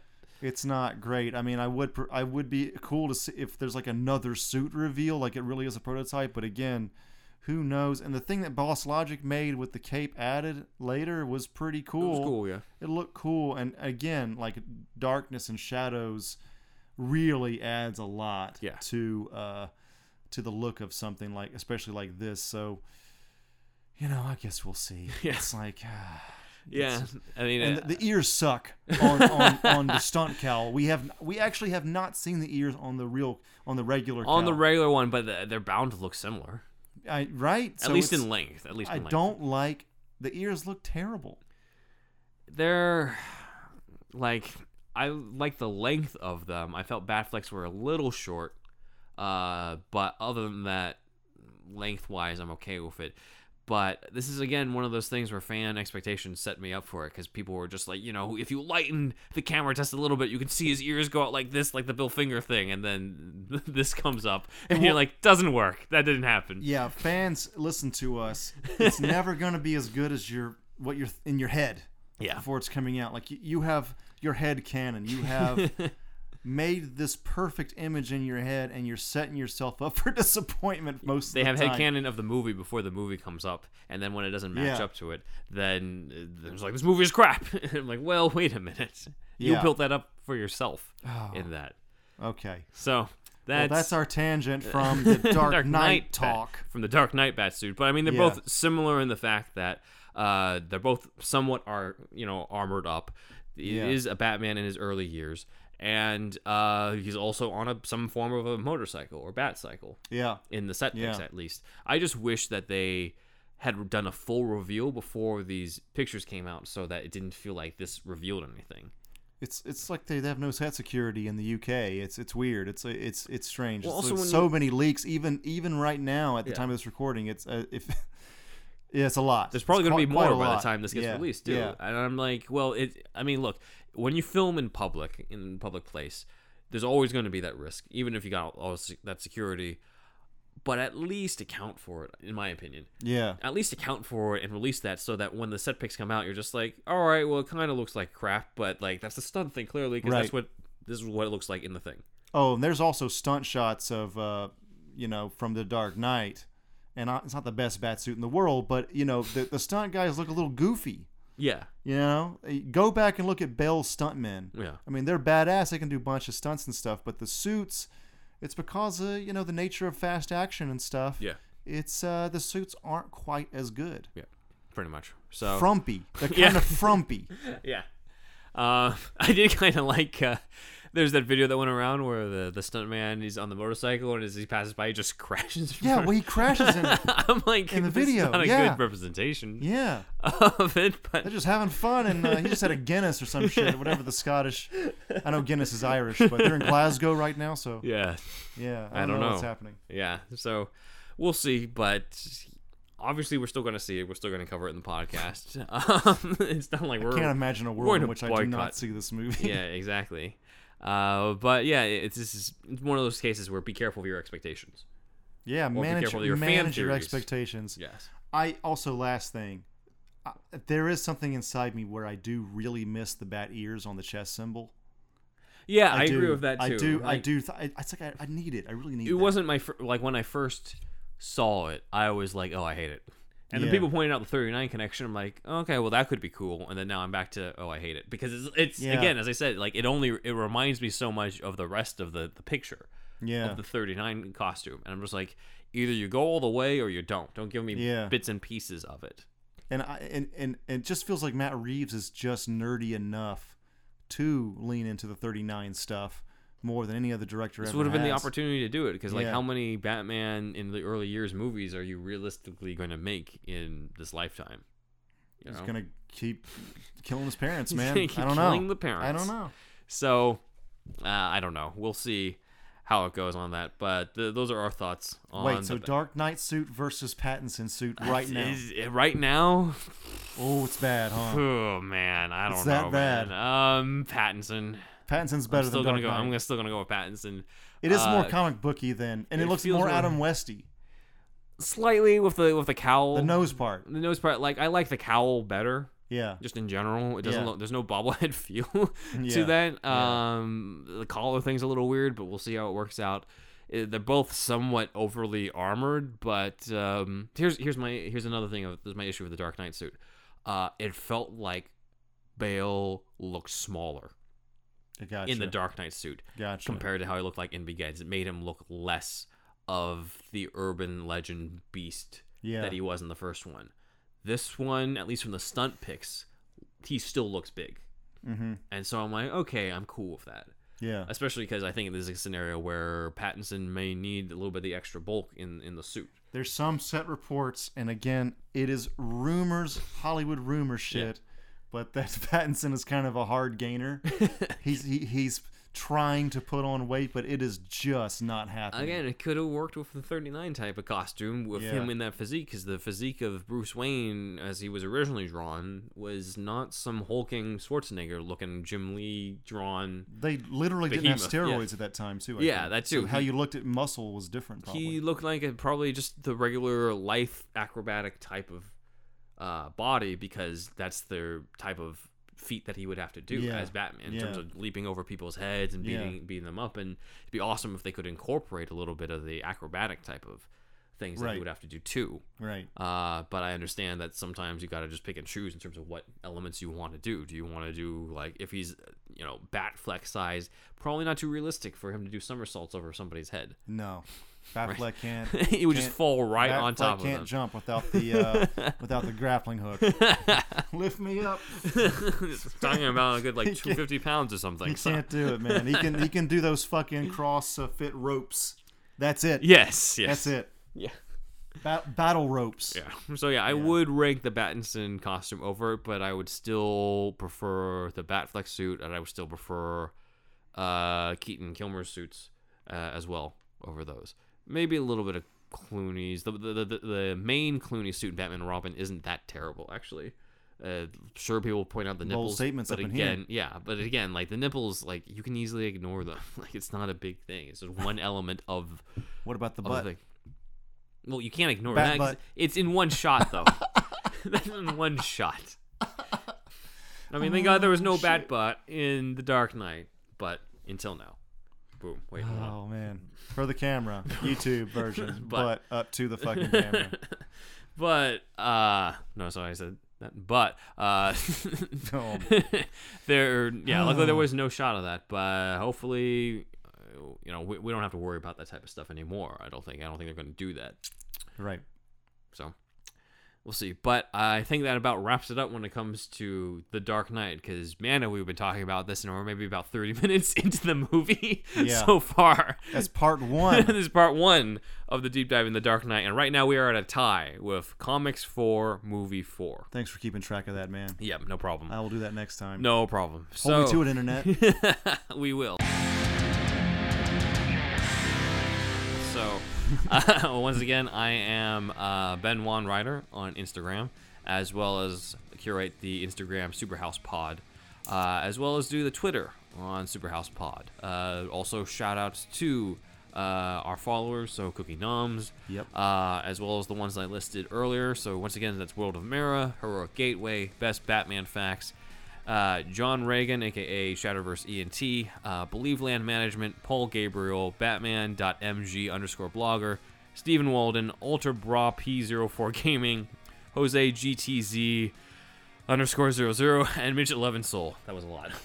We have more than usual. We have more than usual on our Matt shoutouts. Herring as well, Yes. and Alicia. Yes. We already got Cookie Noms, right? Yeah. Yes. So there you go. Anybody else? I think that might be Shasta Army.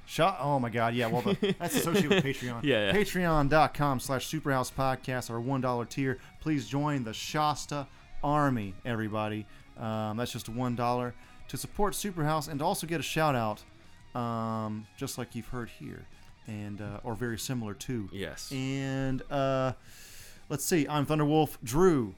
Thunderwolf Drew on Instagram and Twitter, and I think that's it. The other thing, again, use your voice recorder app on your phone, and then record something like "Superhouse is awesome," or "I fucking love Superhouse," or something. You're now listening to Superhouse, or send us something fucking weird. Yeah. You know what I mean?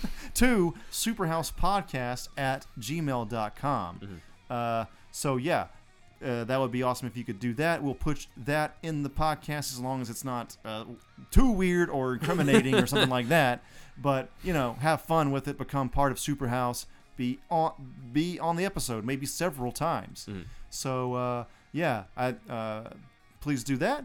And I think that might be it. Superhousepod.com. We're on there. And wherever your social media is, we're there. And anything else? That is pretty much it. So that is the end of our outro. Once again, we are Superhouse Podcast, the podcast you deserve and the one you need right now for all things Batman. That's good. So you should write copy. Join us next time. Same bat time, same bat channel. The Dark Knight Part 2 coming up.